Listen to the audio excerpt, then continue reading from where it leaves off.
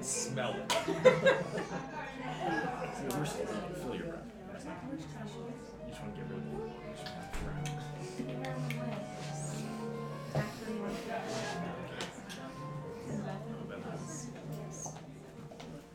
Oh, I thought you were like, what did you do? Yeah, it's just Rip grabbing out. my knee. Yeah, no, that's my kneecap up in person. Alright. Look at that. Yeah, it is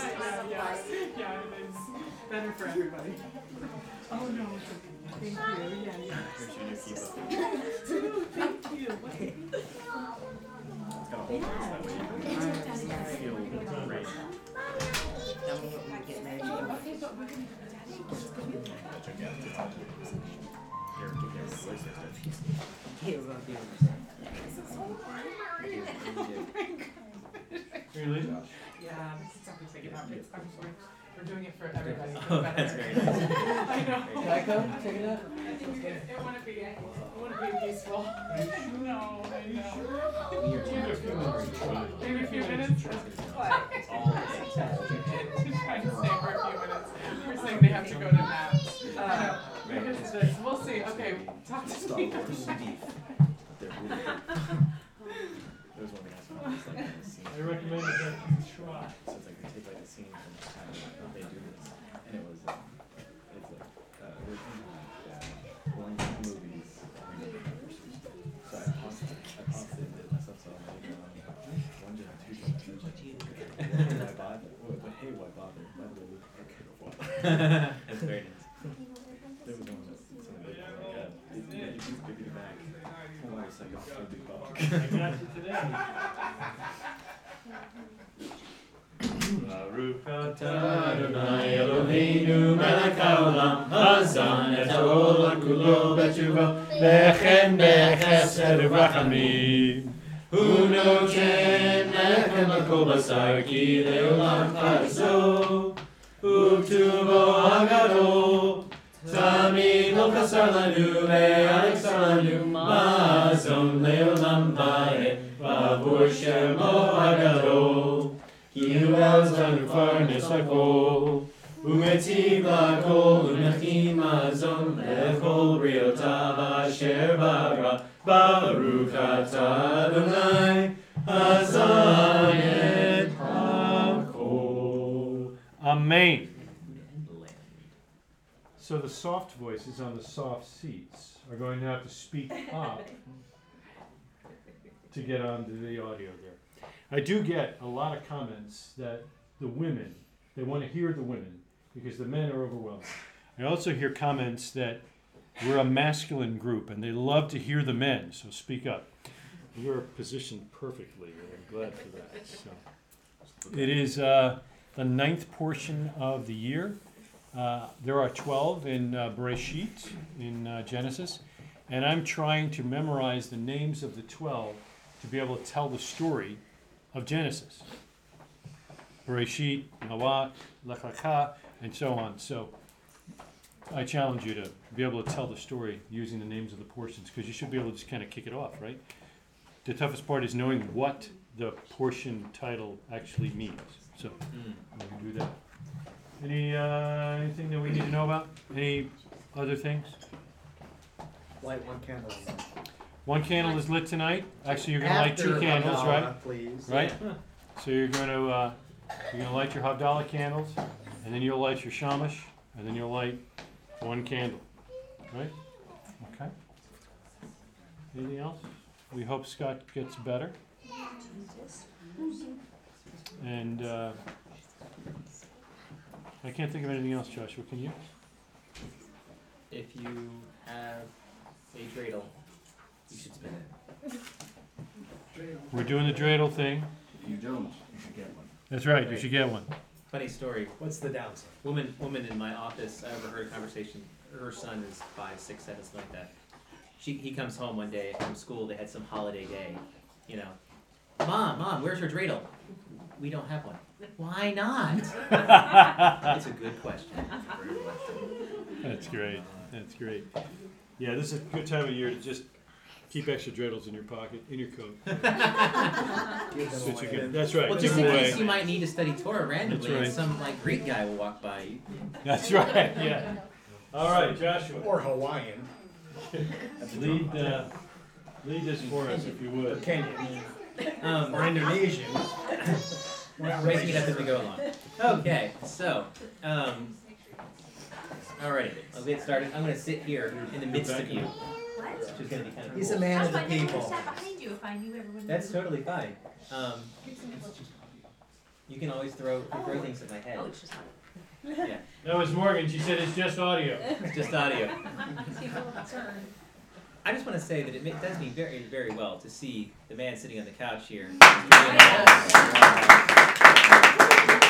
he's not a little guy either. No, No, he's not. he's definitely not. He's definitely not. He's got a great hat.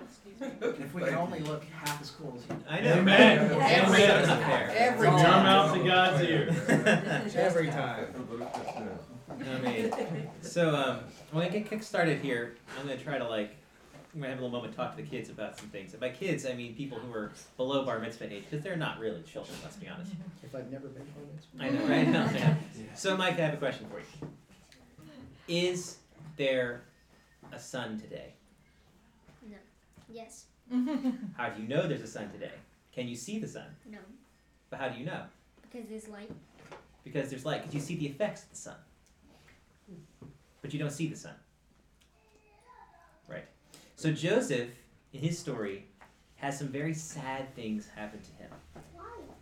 Because people were mean to him for no reason. It's a good question, Sophia. You know what? And I think Joseph was asking the same thing. Why is this happening to me?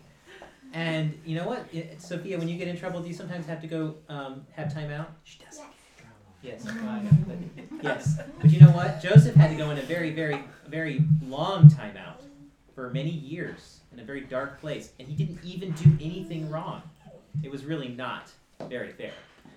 But what's really interesting is that while Joseph is having this very difficult time, it'd be very easy for him to think that, like the sun is not there, that God is not there. He can't see God. And it doesn't really feel like God is taking care of him.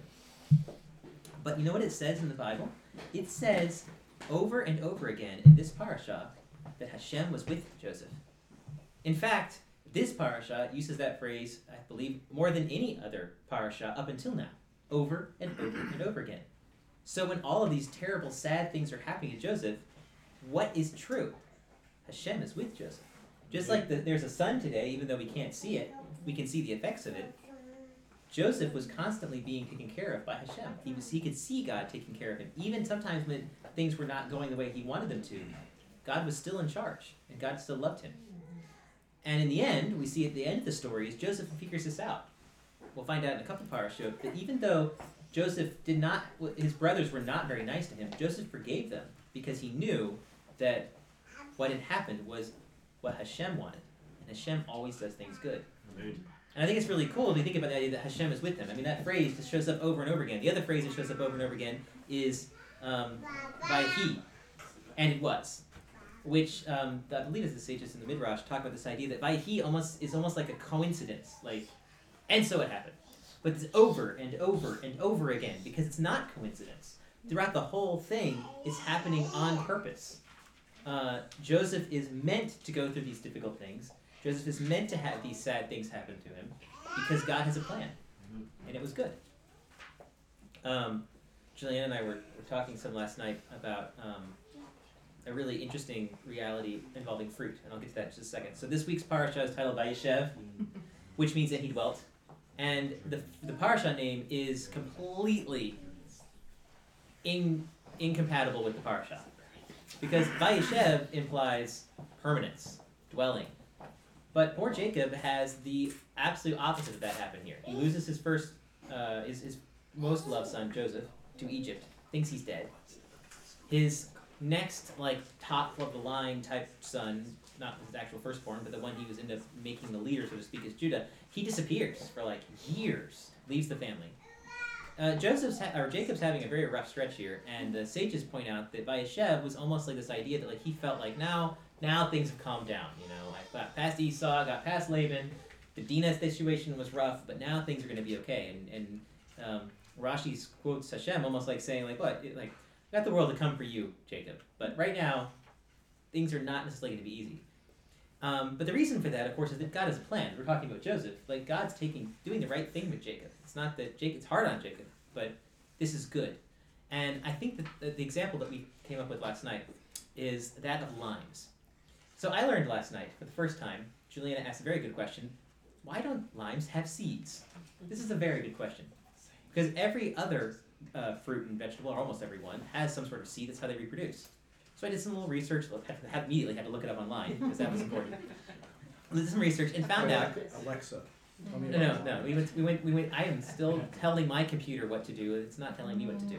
So I looked it up, and interestingly enough, turns out that a lot of limes you get in the grocery store are seedless, and therefore they are extremely rare in the wild. These limes only exist because people plant them. And that means that these limes only exist because we like margaritas, or that we want limes in our guacamole or whatever. They only exist for people to eat them. That's their whole reason for existence. People make them, and they have no other reason to exist other than people make them. And then people eat them because their whole purpose is to serve the creator who made them. And that's really the way it is for us. Julie and I decided the title of this concept is The Purpose-Driven Lime, which is to say that the purpose, the reason for human existence, right? I can see it now. It's a lime tree in the cover. But anyway, the purpose of our existence is to serve the Creator. We only exist because He chooses for us to exist. If it were not for Hashem, none of us would be here, and therefore our entire purpose for being here is to serve Him. That's the only reason we're here. And that's what's happening to Jacob and to Joseph in this parasha. Their only reason to exist is to serve Hashem. At times, that was very painful and very difficult. But that's why they're there. That's what they're supposed to be doing. And in the end, I think ultimately Joseph gets that. I think Jacob does too. But Joseph, we know, he gets that picture. He understands this was for a reason. And he was okay with that. And I think we have to be too. So. Yes, sir. I think Joseph, since the title is Vaishev, I think Joseph probably understood Vaishev better than any of the other sons because he asked to be buried there. When you look at it, the first verse is really, it's filled with such irony, it's really amazing. It says, Yaakov lived in the land of his father Yitzhak's sojournings. Mm-hmm. Yitzhak never left the land. And he lived there permanently all of his life and is buried there. And Jacob says lived in the land of his father's sojournings, and he's the first son that had left.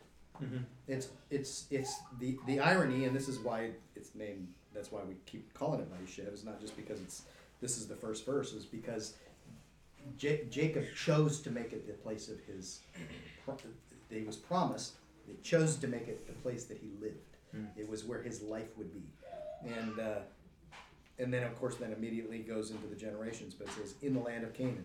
Joseph, his most beloved son, recognized that, and that was his dying request: is bury me in the land of my father. Mm-hmm.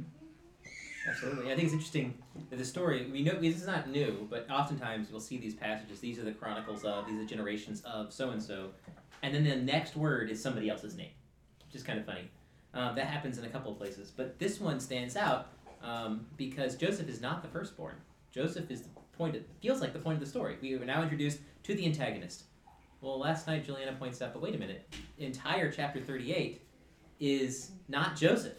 It's Judah, which is weird. It almost feels like if you didn't have the parasha ended after chapter 38, you would think, oh well, that Joseph situation just didn't work out. He had these dreams, he got sold into slavery, and then that was the end of Joseph, and the story ends. Because that's what it feels like. It's like all of a sudden we're introducing Judah, brand new character. It's like one of those movies that has like 18 people who are famous in the movie, and so like the first scene is character number 1. You think this is the protagonist, and the next scene is the other famous guy, and you're like, maybe they're the protagonist. And then somehow in the end they all end up in the same room together. That's kind of basically what happens here. So we have multiple protagonists, which is unusual for the Torah, because up until now we've always had one. It's always been, these are the chronicles of Adam. Adam had all these kids. It's all about Adam. This is what happens with Noah. It's all about Noah. And this is what happens with Abraham. This is what happens with Isaac. Even when we have multiple people in the story, Jacob and Esau, it's about Jacob. Esau is he's a secondary character. Best actor, but he's not going to win the top line. Supporting actor, excuse me. Right. But in this case, Joseph and Judah are together as like forms of protagonists. And I believe that that's the case because Joseph and Judah represent the complete realization of the people of Israel. Yep. They are the northern tribes. They are the southern tribes. They are the two ways that God expresses Himself in His people.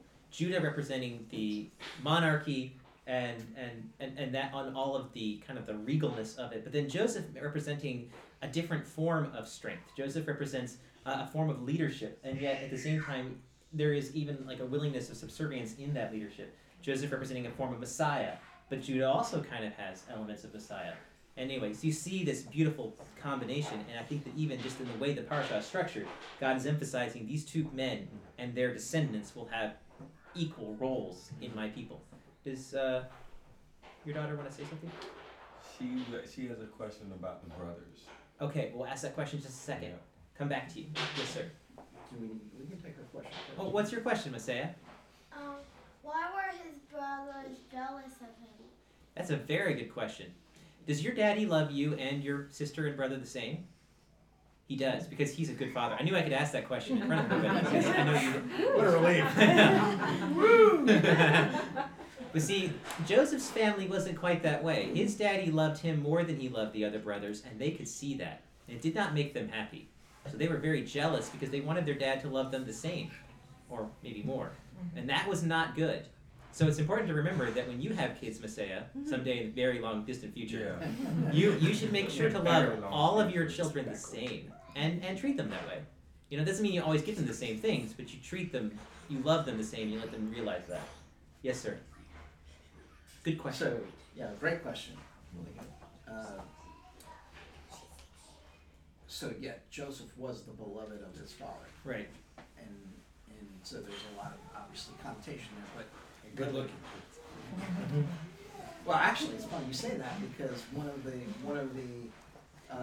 reasons Hazal say that Yaakov favored Yosef is because Yosef was a spitting image of his father, which is also pretty cool because Good looking you guy. should have said, "If you've seen me, Right. you've seen the That's Father." cool. Very nice. Nice. And Yeshua is the beloved of the Nice. Father, right? But actually, picking up on some of your comments, this portion is one of the first places that the sages begin to develop the concept of Messiah ben Yosef and Messiah ben David.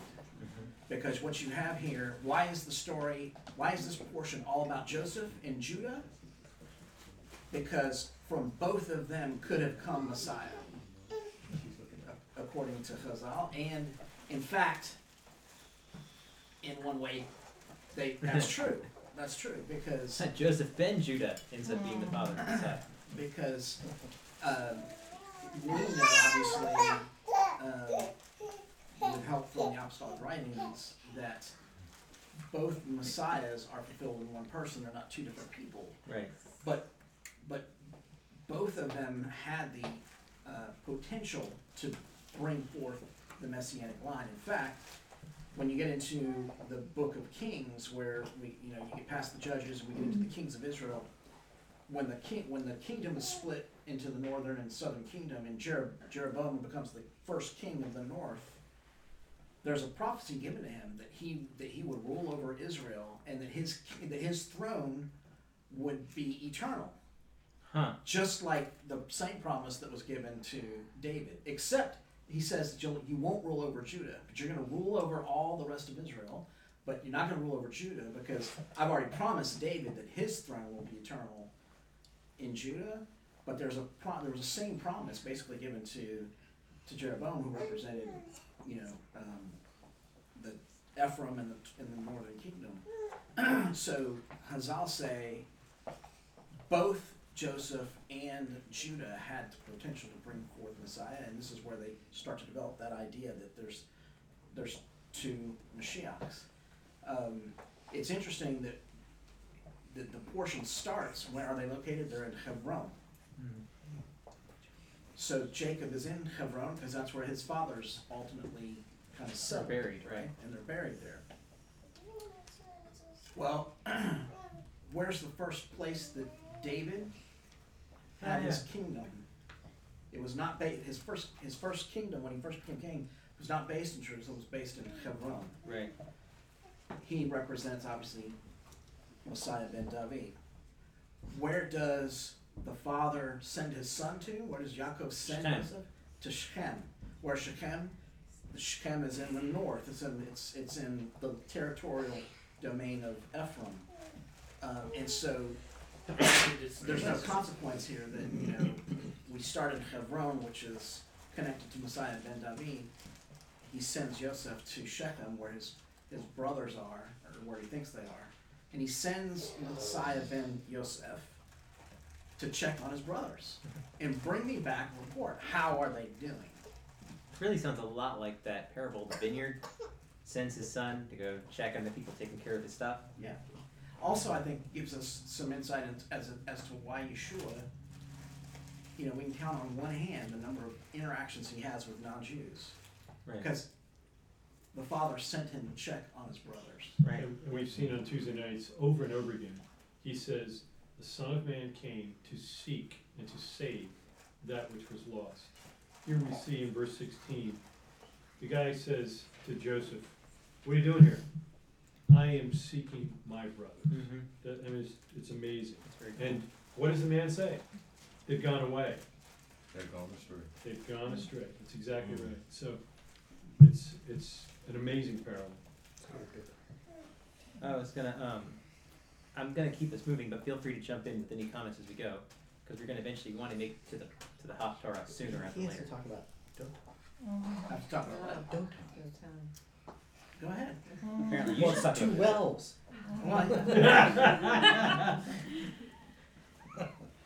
Sorry. You can- I was gonna move over to I noticed something this year looking at Judah's story in chapter 38.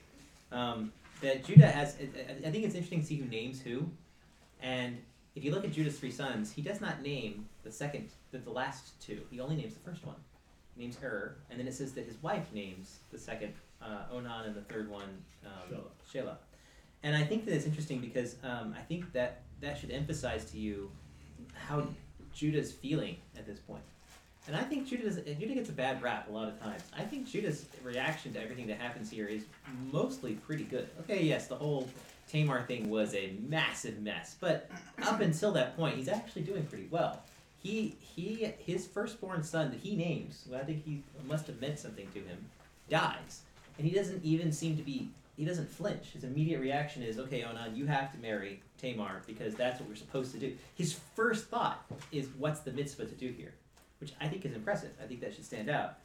Later, it's also interesting to me too that, like, of course, Judah, we get the parallel with the identify if you please line, which is like what happens with Joseph and Jacob. So it's sort of like Judah's having a measure for measure moment here. Judah is how he treated Joseph to his father Jacob. He's having the same thing happen to him. But actually, I think it goes beyond that, because in some ways, Judah is experiencing the same grief his father is experiencing. He loses his firstborn, and then what is he obsessed with at the end? Why does the whole mess with Tamar happen? Because he's trying to protect his youngest. Because his youngest becomes sort of the heir to the throne, so to speak, and that's his focus now. I also think it's interesting that at the end of the story, who names Perez and Zerah? It's Jacob, or not Jacob, Judah. It's like Judah has it's like he's taken ownership of this. Not that he really wants ownership of the whole situation, but the sense that he's I don't know. To me, it almost feels like a replacement of sorts. Kind of has like a Job moment, and I think it's not only an idea that Judah has repented and has realized what has happened and seen what he's done to his own father, but also that God, in a sense, has sort of brought him full circle. He's replaced his 2 sons with 2 of his own, and now Judah. It's a redemption of and Onan. Right. Yeah. And that redemption ultimately leads to Messiah, which is Ironically, Shelah was now the oldest. yeah. And Judah, for reasons we don't know here, actually, the inheritance goes to Perez. Mm-hmm. Yeah. Yes, sir.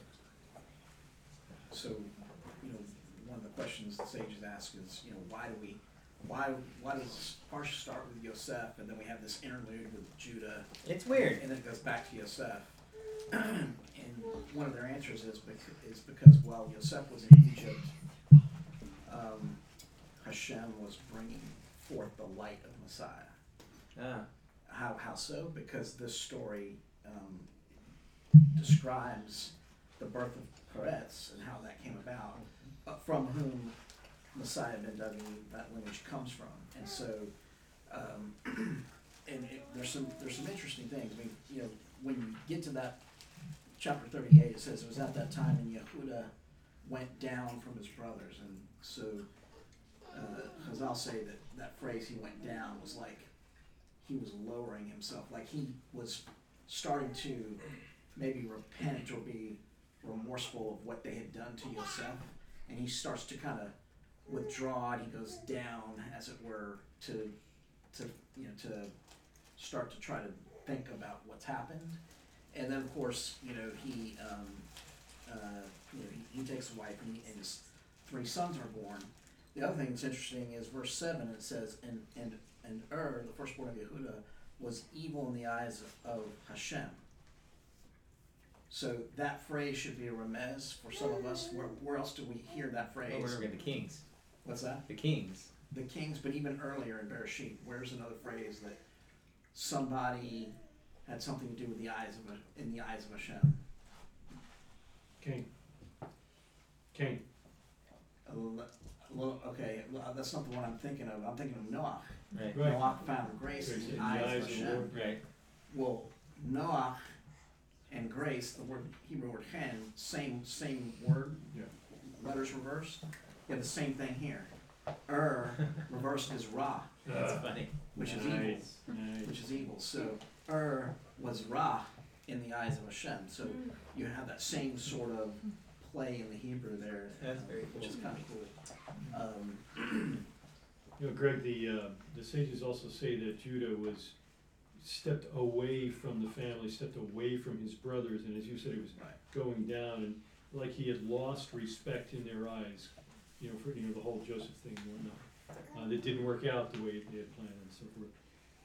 But we see that he comes back, and in the end, at the end of the story, in the next parsha or two, he's redeemed himself and comes back up. It's a beautiful picture of redemption.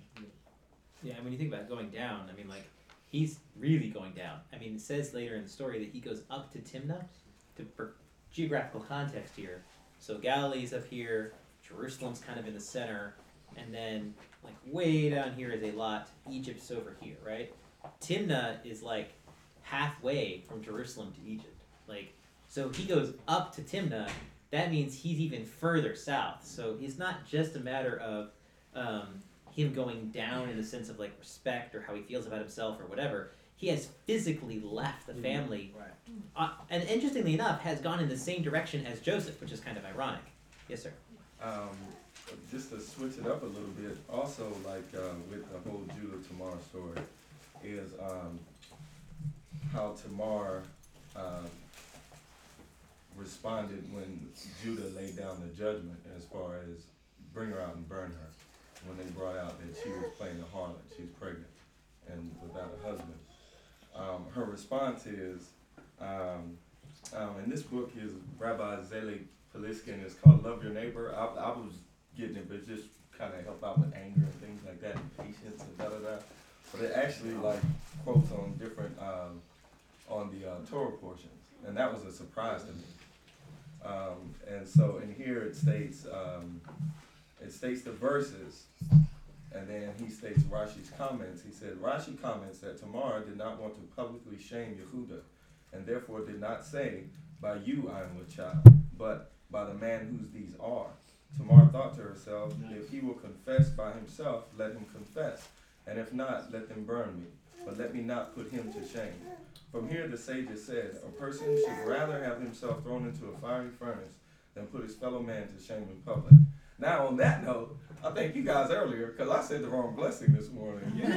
You know what I'm saying? And you guys didn't say anything. We have no And idea. I read this last night. I studied this last night. I was thinking of it the whole rest of the morning. You guys are awesome. That is a testament to your character. That's funny. I But don't know what you're talking about. but you know, for her not to put him to shame Mhm. and call out his name, Yeah.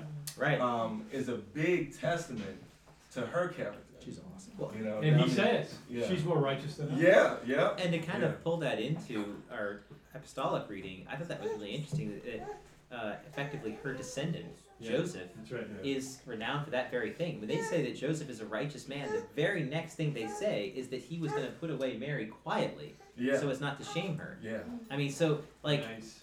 Joseph, the father of Yeshua, has essentially the same blood flowing through his veins. He's Yeah. realizing that he has to protect Mary, even though when Mary, I mean, at this point, if his assumptions had been right, Mhm. he's been betrayed in a horrible way. Right. So it's like, and yet he still had that same level of humility and respect for her, which is really impressive. Yes, sir. So there was an interesting drush that I read on Tamar,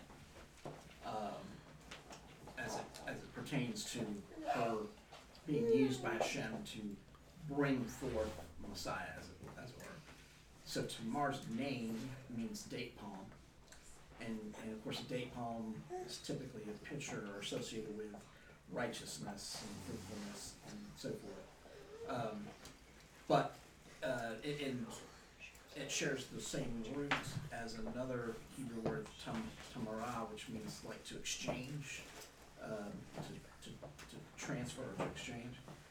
But Chazal also say you could read it as two words, tamar, tam meaning like complete, mar being bitterness or bitter, Oh, okay. which is like to complete or to end bitterness, as it were.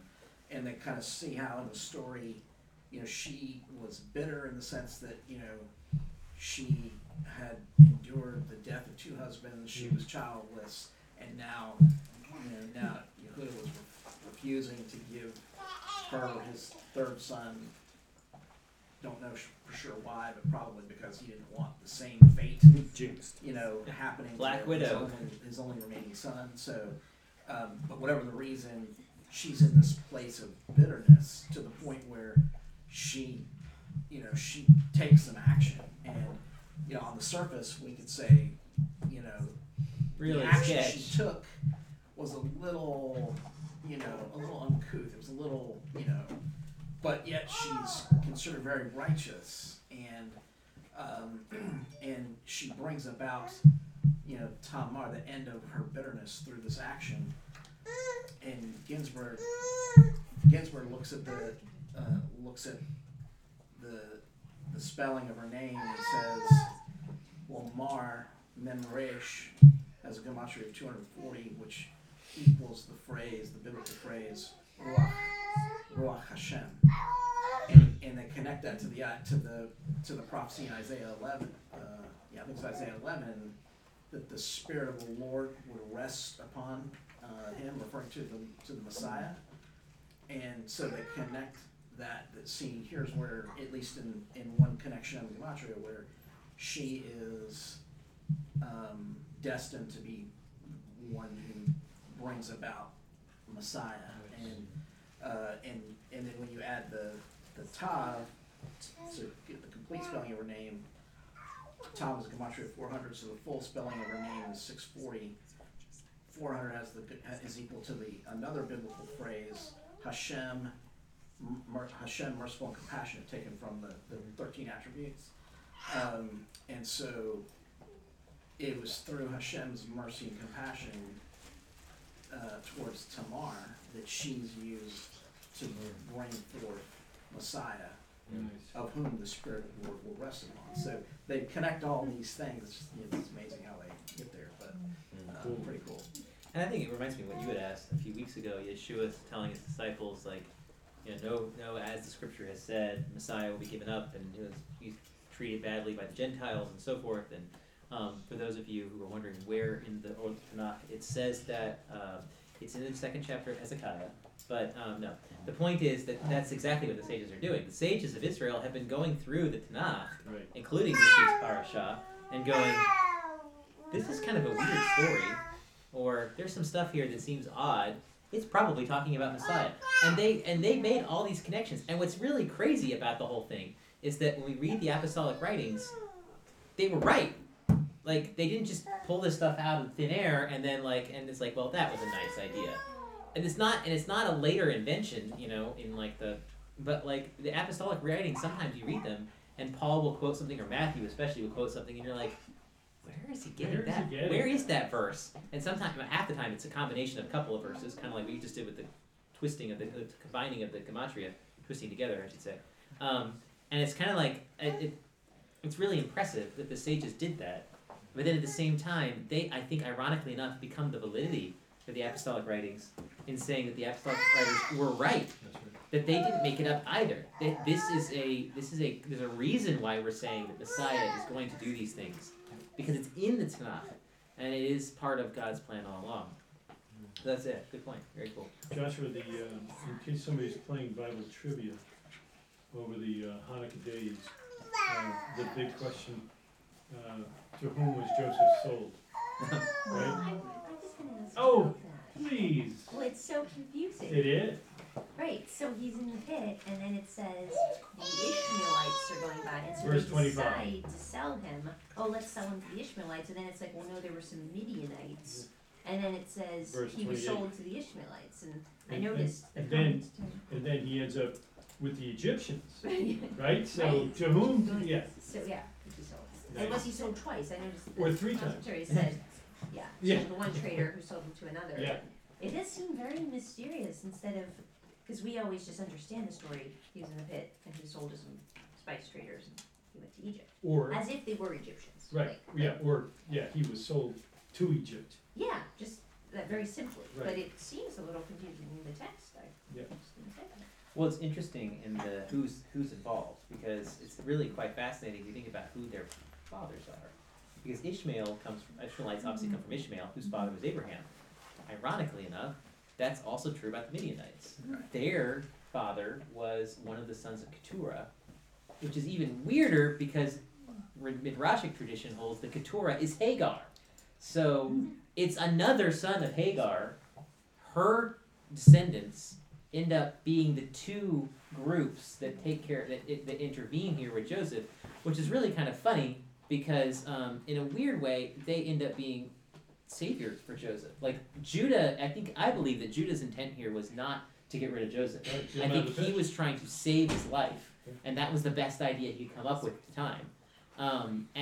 And so in a way, these traders intervene. Like they're gonna let Joseph die in the pit. That's the plan. And these traders come by, and Judah goes, ooh, this is a bad idea. Ka-ching. How about we sell him to these guys?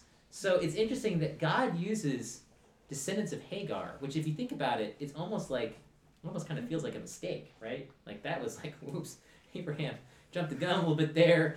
It's fortunate he made that decision. But God uses his descendants, Abraham's descendants, to save Joseph. It's pretty cool. Yes, sir. And this is just complete speculation on my part, but could it be that really maybe the Ishmaelites and Midianites in this case are really used interchangeably, meaning because they're all kind of, How are you going to tell them apart anyway? they're all kind of, They all you look know, the They same. all look the Right. same. they're all Same accent. cousins and intermarried, and that maybe it's just sort of. Funky turbans. And there may have been actually the group may have been both Midianites and Right, it could have Ishmaelites been in the both same group. Right. in the same caravan or whatever, but But they didn't have signs, you know. They are also called Midianites in 36. The Midianites sold him to Egypt. There you go. I Forward. have So- Midianites there as well. Not in my translation. Not in your Bible. But I think that that's one of the things that this is a good question, because I think that one of the things about the scriptures is that I think that some of those weird inconsistencies, the questions I don't understand, The critics would always use those to argue this is obviously why this is not true. Clearly, we had at least 2 different writers that wrote this passage, and one of them was obviously a woman, because, they had to throw that in there. We don't know why, but anyway. But the point is, though, that, like, instead of playing it cheap and being like, well, this is a question that obviously the writers got confused, it's like, well, if they were blending 2 stories together, what kind of morons decide to make it confusing? It's like Like- the Gospels. Yeah, but actually, that's what we're going with this. That this is actually, instead, the opposite is true. This is a red light sign outside of the motel saying vacancy. This is saying, read this, check this out. This is weird. Why is this weird? Maybe you should look into this. So, whatever insight you might find, there's something there. And I think that's exactly what's going on in the Gospels, too. Were there 2 demoniacs, or were there 1? Yes. Was there a donkey and a colt, or just a colt? Yes, it's Yeah. like, hey, why is it that Matthew always seems to see double, but all the other gospel writers only see 1? Which is weird, but it's true. Oddly enough, all the double ones are in Matthew. I don't get that. Anyway, the point is that but the funny part is the same critics, especially, and this is not to critique our Jewish brothers in general, but in this area they're wrong. You get those same critics of the Gospels from people whose scriptures are the same way. This is the way that God speaks. Sometimes it's confusing. I believe it's on purpose.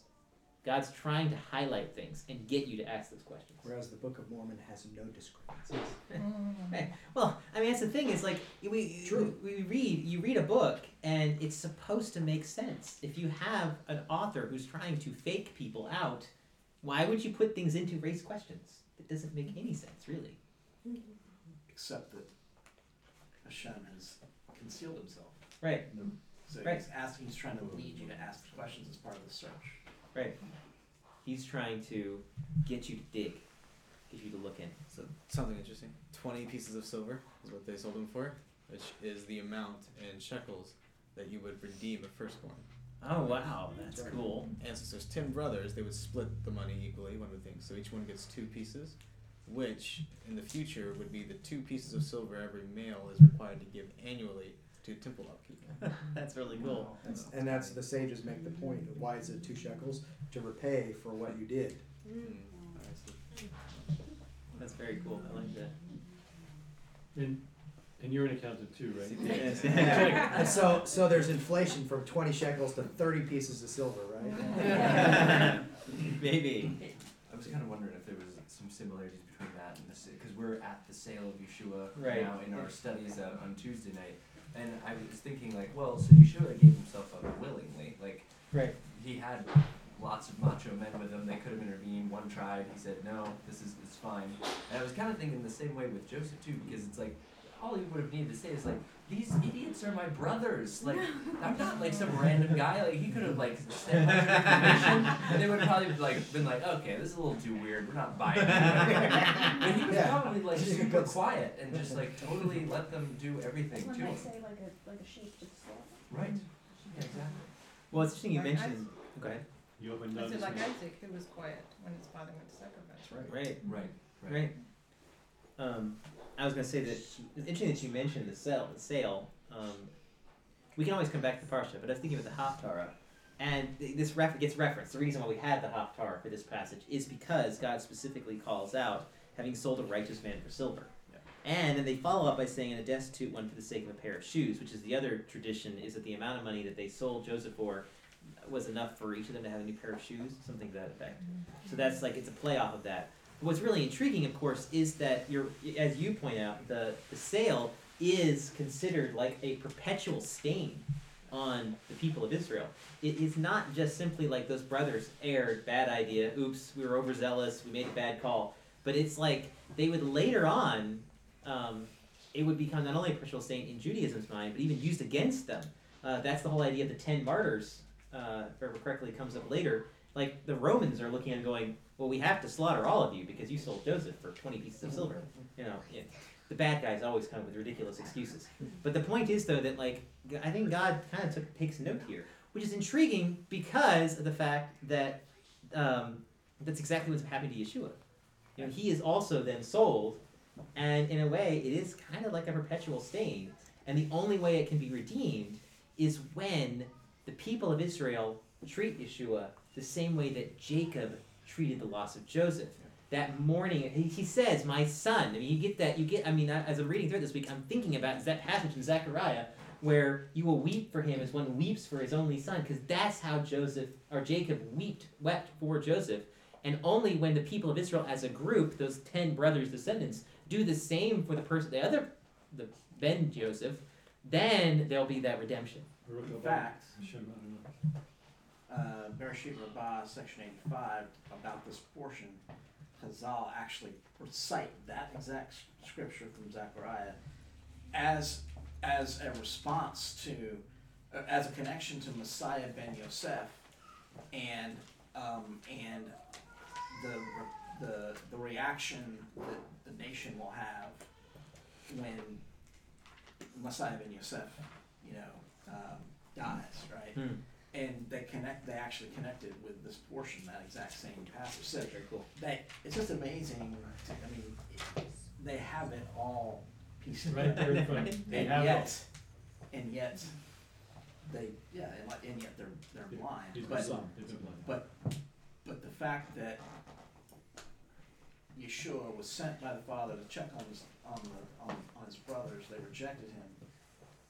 They sold him for silver, turned him over to the nations. Right.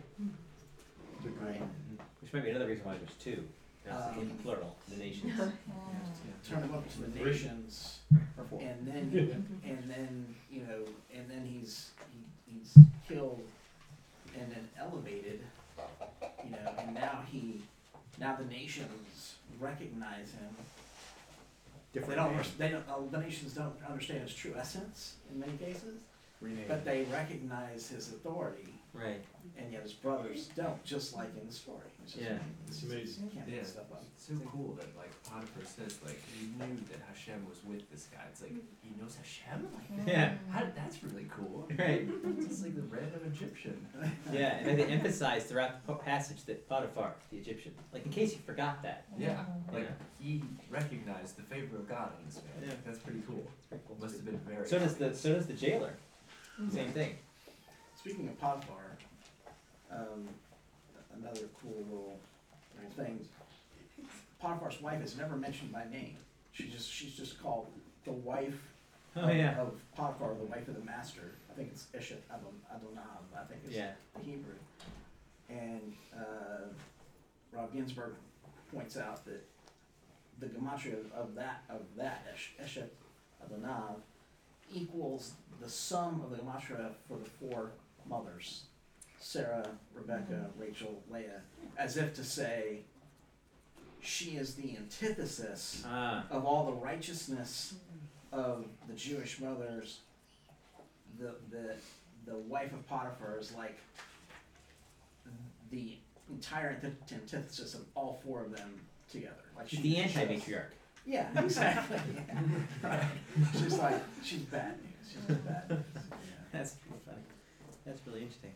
And thinking about, like I said, we can always go back to Parsha, but I think about the Haftarah here. One thing that stood out to me is that about math, the Gematria. The math is weird in the Haftarah, because Hashem says for 3 sins, I would should not exact retribution for 4, and then he proceeds to list like 8, and it doesn't really make a whole lot of sense. And it's interesting. As I'm reading through these, that got me to try to add them up and try to conjoin them because they have some parallels. And as I was looking at them all, I realized that actually these are weird sins. To be like, that's it, I'm done with you, I'm sending you out, and I'm punishing you because I love you. I have to punish you because this is just too much. And what's missing in this passage is the child sacrifice and they mention immorality kind of, but in a weird way. Like, where's where's murder? Where are some of the really the really bad sins that we are so used to seeing? And instead, what you get here is all of these are mistreating the poor or the weak. All of them involve a lack of justice. The first one he mentions having sold a righteous man for silver, destitute one for the sake of a pair of shoes. That is kidnapping. It's a capital offense if you sell them. But then on top of that, it's mistreating a weak person. You have power over them. The next one is those who yearn for the earth, the dust of the earth to be upon the head of the poor, so hurting the poor, who twist the way of the humble. Again, taking advantage of the weak. And then even the one with the immorality one deals with 2 men and 1 woman, so she's clearly the weaker party in that story, overwhelmingly so. And then the last one, I thought this was really interesting. He mentions idolatry, but it's not the main sin. The main sin is they recline on garments held as security, which is, again, mistreating the poor. It has to do with debt. And then also it says, right next to every altar, and they drink wine bought with fines, and then the commentary adds their unjustly levied fines in the temple of their gods. So what's interesting is I hadn't looked at the commentary, so I was looking at it today and realizing that actually the sages pick up on this. They go, this is weird. What are they talking about? So he says God forbear, despite the 3 cardinal sins, so that they're taking it as not this list. But the 3 sins are not in the list. The 3 cardinal sins of idolatry, adultery, and murder. But there was a 4th sin that burst his endurance, as it were. The 4th was the persecution of the poor and the greed that caused the rich and powerful to take advantage. So really, if you think about it, if you read this passage, all that long list was 1 sin. It's not a list of 4. It is the 4th. It is the straw that breaks the camel's back, so to speak, but it's not a straw. It's the worst one. Like, it's hard to even imagine that. Like, the lack of justice and mistreating the poor was worse than murder in God's eyes. So when we get, that ultimately is why God tells them, I'm going to send you into exile. I'm going to wipe you out, like not all of you, but a lot of you, because of the sin. And it's like, we think about the first exile. The first exile is tied so much to idolatry, and it's only 70 years. Right. The second exile has been almost 2,000 years, and it was linked to baseless hatred. God's feelings about how we treat each other is so much more significant than even the things that we think are really bad, like murder or adultery. I don't know, to me that just really stood out this week, and thinking, like, whoa, like, what am I doing about, like, I'm walking past the guy, he asked me for money, and I don't be bothered right now. You know, like, those types of things, like, God takes that more seriously in some ways than he does the really bad stuff. Yes, sir? Well, Yeshua's ministry, that's exactly the focus. The focus was always on the poor and the weak and those who were oppressing them. Right. And that's how really, in large part, what he just really rips into the religious leaders of the day about. He's not critiquing them. I mean, sometimes he's critiquing them for things they misunderstood, like the whole swearing by the altar, which is swearing. But most of his critiques have to do with justice. It's like, you devour widows' houses. He talks about not honoring their father and mother, but it's not because of not honoring them in the general sense, but he's like, you don't take care of them. Because in that time period, we didn't have Social Security. You know, people get older. Yeah, I know. We don't now either. Yeah, but as people get older, they needed the younger people to take care of them. And so, like, Messiah is telling the Pharisees, you've used the commandments of God to undo the commandments of God. You've used the commandments of men to undo the commandments of God. And specifically is highlighting their lack of justice. And that's what he mentions over and over again. Over and over again, he mentions you don't get the 3 things: faith, mercy, and justice. So you see that time and time again. And even with his own reactions to disciples. And Nehemiah was mentioning earlier about not shaming those in public. And I really feel like that's most of what Yeshua was mad at the Pharisees when they would critique his disciples. It wasn't so much that they were wrong. I mean, half the time it almost feels like Messiah doesn't really, he kind of defends them, but kind of in a weird way. He's not like, well, you don't understand. That's not what God meant. He almost always uses an example, almost to kind of say, it's really not that big of a deal. Like, there's a reason for it, there's an exemption for it or whatever. But it's almost like Yeshua's critiques, when he does actually call out what they're doing wrong, he seems to focus on, but if you understood, I desired mercy and not sacrifice. It's like his focus is always on how they're treating their fellow Jews. I don't know, it stood out to me this year. That wasn't meant to end the conversation. I'm just thinking relationship.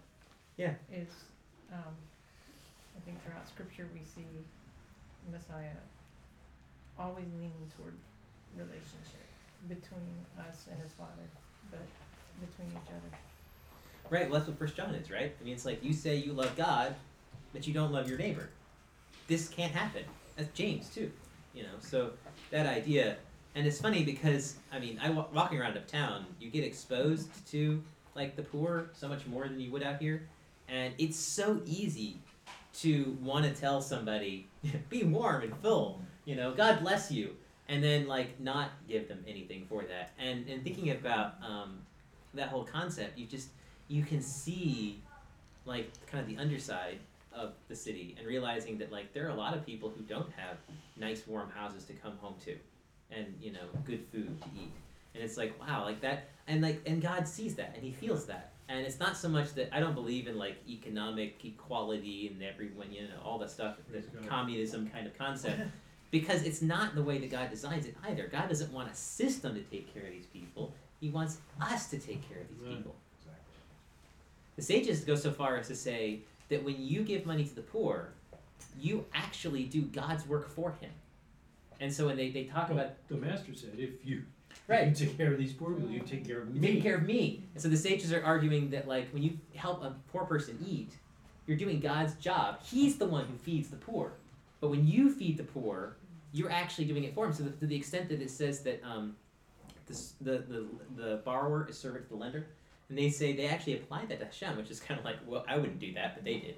And they say the idea like when you give money to the poor, you effectively make God your debtor, because you've given money for His work.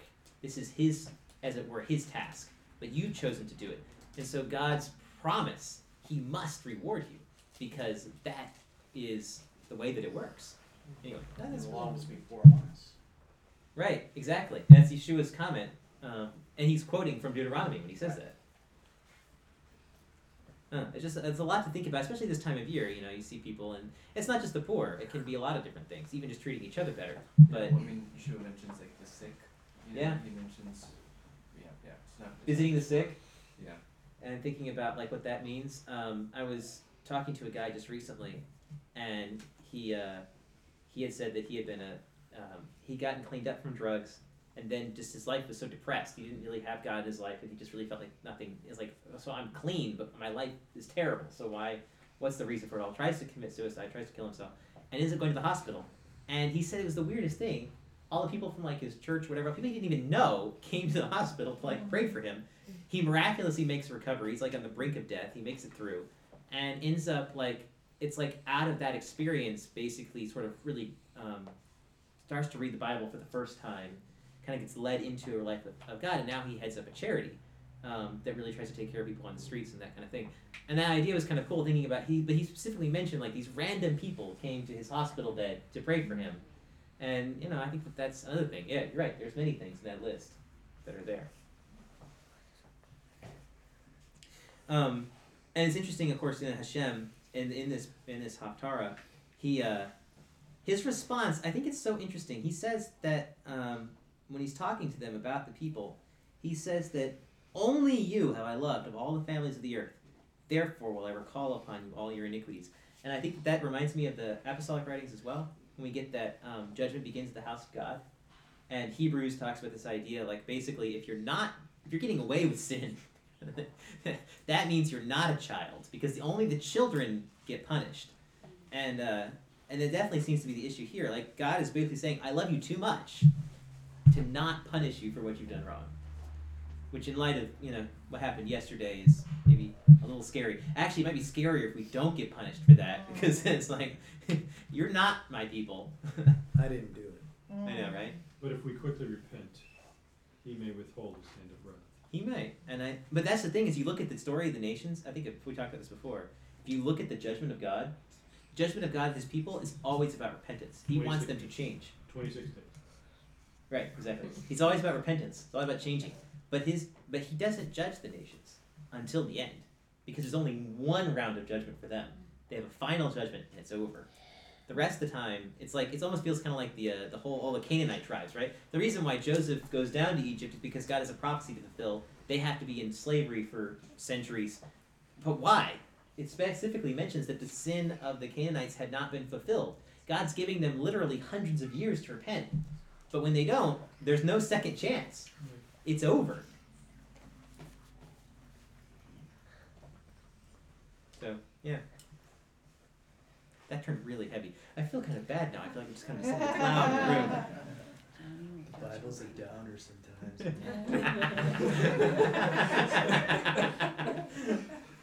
I think if you want to jump ahead a little bit to the dreams, Joseph is interpreting dreams. I just always find it cool. Maybe I just see these things because, That's your name? That's my name. And you're good looking. Yeah, well, thank you. Yes. But it's interesting that the father of my Lord is not a talkative man. Hmm. Everything seems to happen in dreams. And here, notoriety is brought because of his ability to interpret dreams. Mhm. So I just, it's hard for me to overlook that, you know? I can't help but feel sorry for the baker. When he hears the interpretation of the That cupbearer's sounds great. dream. It's gonna be great! Give me one like that. And it doesn't work out. Doesn't that work out? Good, yeah. Yeah, actually, yeah. His mouth must have been just hanging open. It's like, really? Stick with wine, not cake. Okay, but you know what's really interesting? That's a good point. This is That's really my interesting. motto. I think it's kind of an interesting thought, though. I had never thought of it. We're reading, literally, we're up there reading it, and I'm really looking at it and going, "Wait a minute, that's weird." So Joseph's response to the question is kind of an odd one. They go, "There's no one to interpret our dreams," and Joseph says, "Don't interpretations belong to God? Sure. Tell me." Like, shouldn't it be like, let's get on our knees and pray? But instead, he's like, "Tell me." Well, I think the reason is because he's saying you don't need a special interpreter. God can interpret, and he can choose to use me, maybe, or not. Well, that's but, what he you know. said to Pharaoh later. Right. God's the one who interprets. Yeah. What's interesting is, what I think this stood out to me this time as we're reading it, the steward is the one who jumps on that, and he gets the good interpretation. The baker, it specifically says he saw the interpretation of the stewards was good, and then he says his. And I think there's a certain degree of like initiative here. You know, the cupbearer, he almost acts in faith. Joseph says, "Doesn't God interpret dreams? Tell me." And the cupbearer goes, "Okay, Oh, sure, I'll here we tell go." you. Let's see what happens." And the baker holds out. He waits to see what happens, and his response is Wait. not so good. Good interpretation. I should give this a shot. Let's see what happens. Actually, that's consistent with scripture because you know if we go to necromancers or fortune tellers or whatever else, or you know the whole notion of playing luck. Right. You know, it's actually the antitheses of asking and receiving from Amen. God. Amen. Right. Well, and it also reminds me of the almost like the maidens who have their lamps and stuff. You know, the wise have the oil, the foolish don't. And it's like every time the wicked wait, because they're the ones who wait. They're the ones who are like, I'm not gonna. I've heard that you're somebody who doesn't who takes Big and does mistake. sows or reaps where you do not sow. So I just held on to the coin. I didn't do anything with it. And it's like that never works. The waiting to see what happens, that's not faith. That's that's hedging your bet. that's guessing maybe, but it's definitely not faith. Whereas the steward acts almost on a level of faith here, and I think God rewards him for that.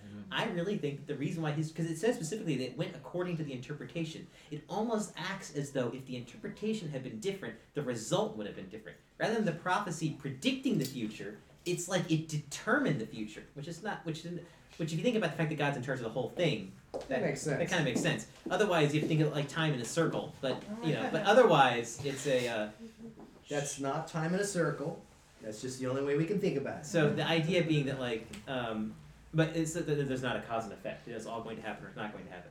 But anyway, so this idea, I think that the steward is the one who jumps forward and God rewards him. Yeah, Mr. Upham had raised his hand. So there's a midrash that the first servant, the cupbearer, that he actually, midrash says he actually really left the prison completely intending to immediately tell Pharaoh about Yosef.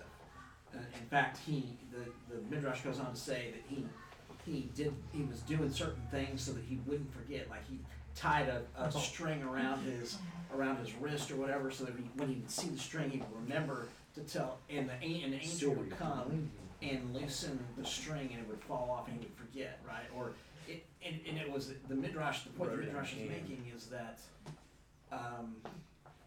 is that they kind of ding Yosef a little bit here because it's as though Yosef was relying on the cupbearer rather than God to do him a favor, as opposed to continuing to keep his faith focused on Hashem.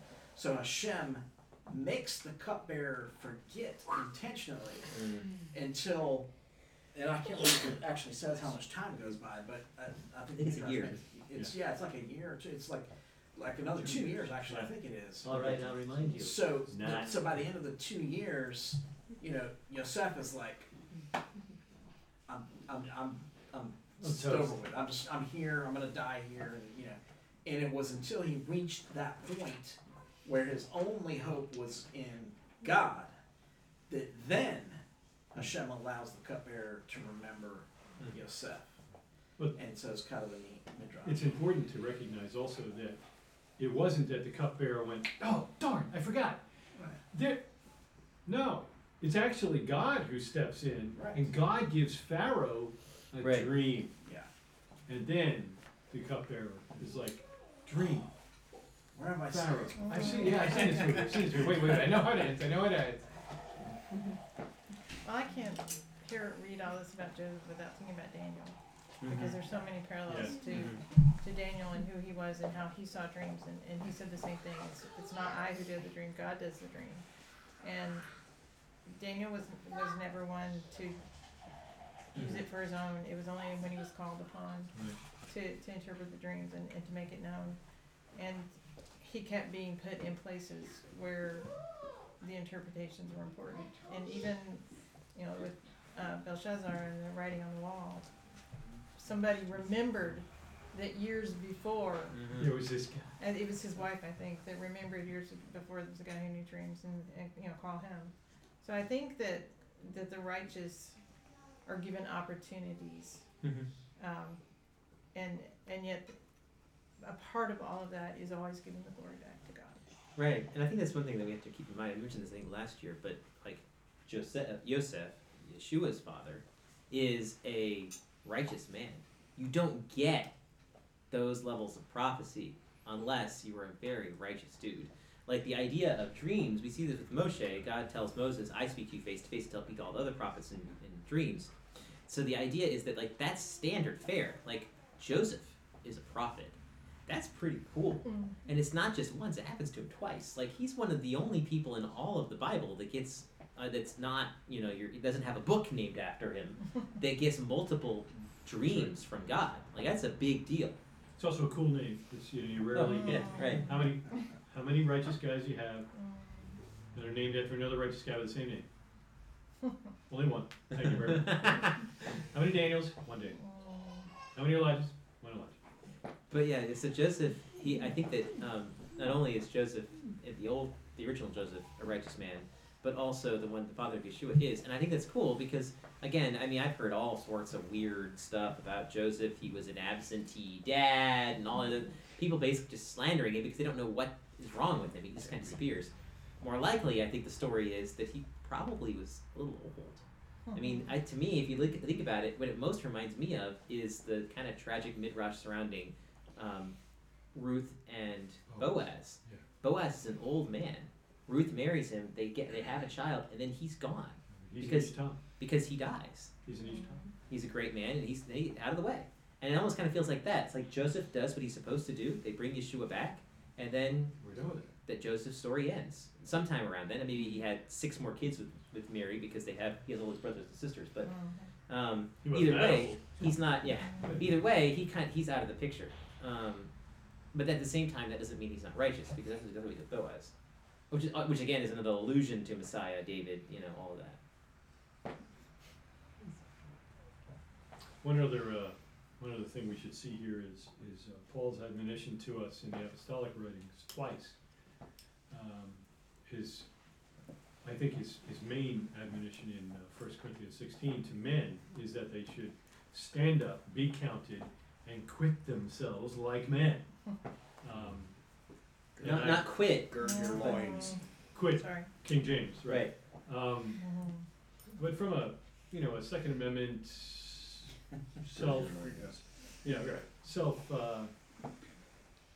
self-defense kind of thing, that stand your ground and be able to defend your family and so forth. I get that, and I'm into that. And yet Paul twice makes it clear that we need to flee immorality. Right, which Joseph And does. I believe Literally. this is where he gets it. Right. It's like he even left the cloak. It's just I got to get out of here. Yeah. Keep it. So- I don't want it. That's right, yeah. Grubby Do with hands it off of what that. you will, but I'm out of here. He probably thought he was in trouble when he walked in and saw nobody else around and knew she was there. Yeah. He's like, oh, Threw the coat in her man. face. Get out of here! That's a pretty evil woman who uses what a guy flees from her Yeah. to bring Wow. charges against It's him. interesting. I think that I saw a movie I think one time about this, and in the film the film depiction they showed it says that Potiphar was angry. Rather than showing him angry at Joseph, they show him Angry mad at at his his wife, Yeah. Yeah. which is very possible. Sure. I could totally see that because he does treat Joseph remarkably well. That he puts him in the king's prison, Doesn't put him to death. doesn't put him to Well, death, well, and apparently the king's prison is in his house, yeah, which is weird but interesting. Yeah, I think you're right about who he's mad at, yeah. because he knows you just strangled the golden goose. Are you I nuts? know, right? Yeah. You know, I think that if you look at the word for butcher, I think that was our verse, the translation we were reading from. Chamberlain of the butchers. Chamberlain and butchers. So the whole idea of the butcher is executioner, is that kind of thing. It's not somebody This who was wants to not a farming area. This is a man who butchers men. This is where you put the people that are going to be killed. And Yeah. yet he's in charge, and as Rick said, he doesn't kill him. Right. He ends up in charge of another part of Potiphar's place. Right, which is so interesting that, again, this goes back to what I was talking about with the kids, is the idea that, like, the passage shows up and over and over again, that Hashem was with Joseph. And, like, you do see it in those things where, like, of all people to really potentially upset, the guy who executes people is probably not the first one you want to upset. And yet he doesn't kill Joseph. And so, and the situation itself looks like God's not here, it's actually screaming very loudly that God is in charge. Yeah. And it reminds me so much of the whole, like, Queen Esther story, where the whole way through the story, you kind of get this feeling like everything is going badly and falling out of control, and yet there's enough, like coincidences that make you think that, well, God must have a plan here, and then of course it ends out beautifully. And the gallows were used well. Right. But that's a different holiday. When you said Esther. I know, right? I did. Did anybody think? I read ahead. Sorry. Oops. To next week's deal, but It's a cliff. Spoiler. Yeah, it was a cliffhanger, right? Spoiler alert, I don't wanna spoiler spoil alert. it.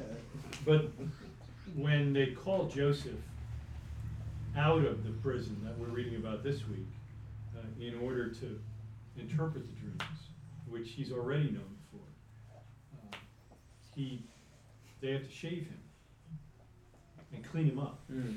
And based on our study on Tuesday nights, I was just thinking about the whole possible Nazirite thing, and I'm not saying that Joseph took a Nazirite vow, but he's almost in a Nazirite type environment.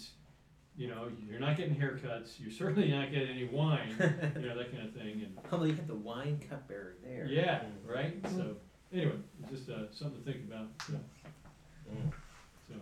The story with Potiphar's wife isn't it a good example of the practicality of that Holocaust? Some men have to not be alone with right. a woman. How smart that is, because it so easily becomes like he said, she said. Okay, you can No, lose your shorts. really, no. Right, she has a story. He has a story. Yeah, raise your pants. Yeah. I really did run away from I it. can explain. Yeah, I can explain. yeah, that's true. Now it looks like. Actually, it's not worth explaining. Yeah. Throw me in jail. A lot of the men on Tuesday nights to make sure that they're not alone with a woman, regardless of the age. In this particular passage as well, I think that, like, Paul's admonition to flee morality, I think it's great that Joseph literally does that. Amen. Because, the thing is, one of the things the sages say in their commentary on this whole passage, they say that like, Joseph was under severe temptation, and he's, like, really thinking about giving in. And it's only, they say, he saw a vision of his father, and that was like, whoa, right, gotta do the right thing. But if you think about it, it kind of reminds me also that the story of the guy who trips on a tzitzit, he's playing something immoral, and he's going up to do it, his tzitzit smack him in the face, and so he stops, and the woman he's with is so surprised by his action that she ends up converting to Judaism. And they get married. and they get married legitimately, you know, and They live happily after. right, and then but see no, but I think that's like, but the idea though that like you have the seat and you have is because God understands that sin is oftentimes a slippery slope, which is the idea that you go downhill. It's like, so having those little roadblocks along the way, those things to stop you, because otherwise you have to basically be like Joseph and run away. Because as soon as like you start feeling that tug, it's almost too late already. Like, get out. It's weird though, the story of Judah was actually dependent upon him giving into temptation. I know, right? It's like the opposite. It is kind of weird.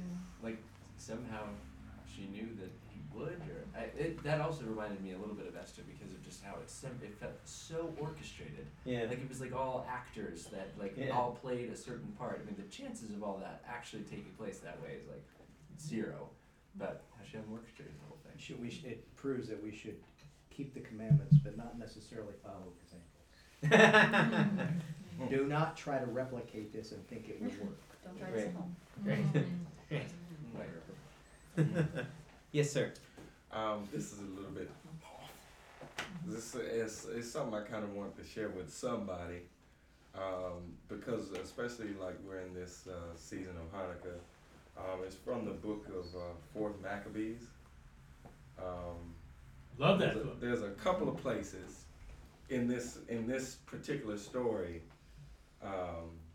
that's really pretty awesome. I'll touch like two little verses over here, but the main point is at the end of it. It's about this old priest, Eleazar, and Antiochus. So in chapter 5 it says, the tired Antiochus, therefore, sitting in public state with his assessors upon a certain lofty place, with his armed troops standing in a circle around him, commanded his spear bearers to seize every one of the Ivrim, and to compel them to taste swine's flesh and things offered to idols. And should any of them be unwilling to eat the accursed food, they were to be tortured on the wheel, and so killed. And when many had been seized, the foremost man of the assembly, a Hebrew by the name of Eleazar, a priest by family, by profession a lawyer, and advanced in years, and for this reason known to many of the king's followers, were brought near to him. And Antiochus, seeing him, said, I would counsel you, old man, before your tortures begin, to taste the swine's flesh, and save your life. For I feel respect for your age and hoary head, which since you have had so long, you appear to me to be no philosopher in retaining the superstition of the Yahudim. For wherefore, since nature has conferred upon you the most excellent flesh of this animal, do you loathe it? It seems senseless not to enjoy what is pleasant, yet not disgraceful, and from notions of sinfulness to reject the boons of nature. And you will be acting, I think, still more senselessly if you follow vain conceits about the truth. And you will, moreover, be despising me to your own punishment. Will you not awake from your trifling philosophy? So then, a little ways down, Eleazar is responding to him. And so he says, what does he say? Let's see here. That sounds oddly like some of the Christian arguments about But what we should he have says, more, but you deride our philosophy as though we lived irrationally in it. Yet it instructs us in temperance so that we are superior to all pleasures and lusts. And it exercises us in manliness, Joseph, so that we cheerfully undergo every grievance. And it instructs us in justice so that in all our dealings we render what is due.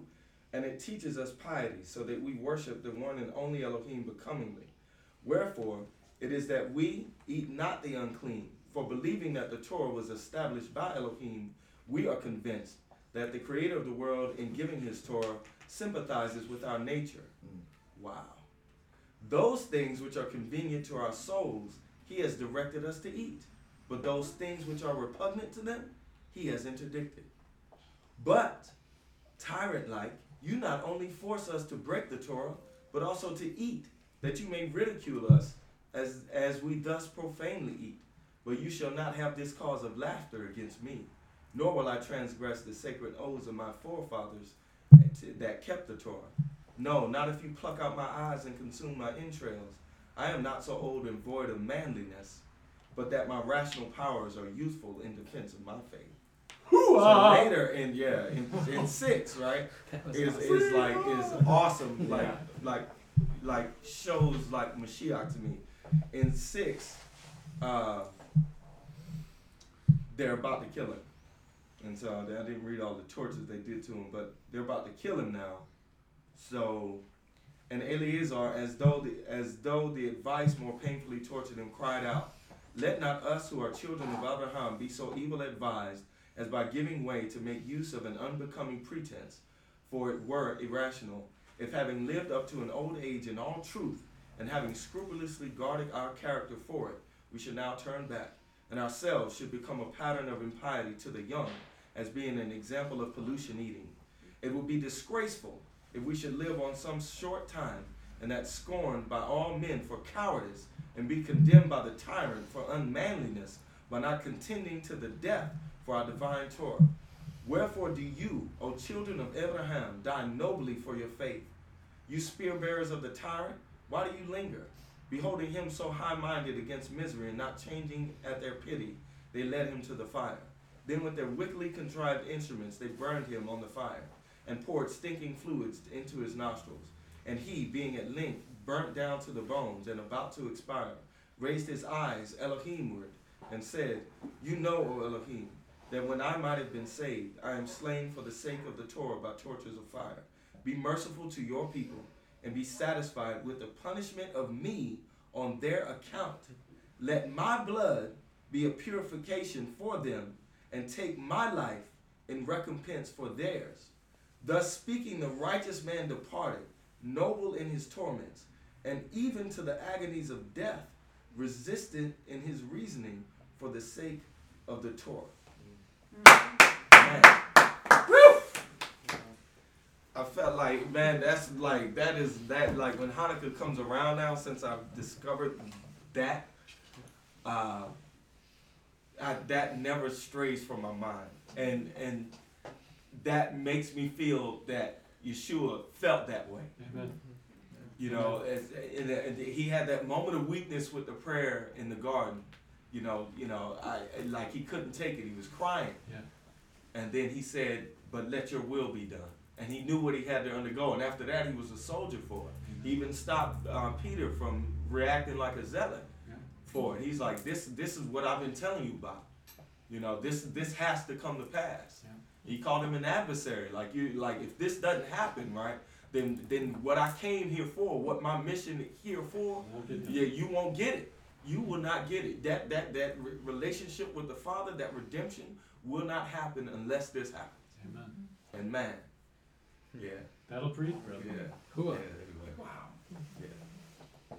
That was a pretty awesome note. I'm not going to try to. We should stop with that. Don't forget to light the candle today. Yeah, exactly. Make sure you light that candle tonight in honor of all the amazing men. That's right. Men behind us. Sir, if you just close us out in prayer. Man. Father God, would you find us faithful? Would you find us willing to stand? I pray, Lord, as Hanukkah is upon us, that we would rededicate ourselves, that we would encourage and strengthen other believers in Messiah Yeshua, to forsake syncretism, to stand alone, to believe and obey the Torah, and to stand as a shining light of the love which you've shown to us. Help us, Father. Grant us courage and tenacity as those around us seek to undermine and cause us to stray. Father, we pray for our soon-to-be inaugurated president. Pray, Father, that you would find this country as a whole more faithful to your people and to your word. And Father, over these next 8 days, you would find us shining the light of the Hanukkah outwardly, that we might influence others to keep, to know, and to love the Torah. And all God's people say. Amen. God bless you, folks. Thank you for coming.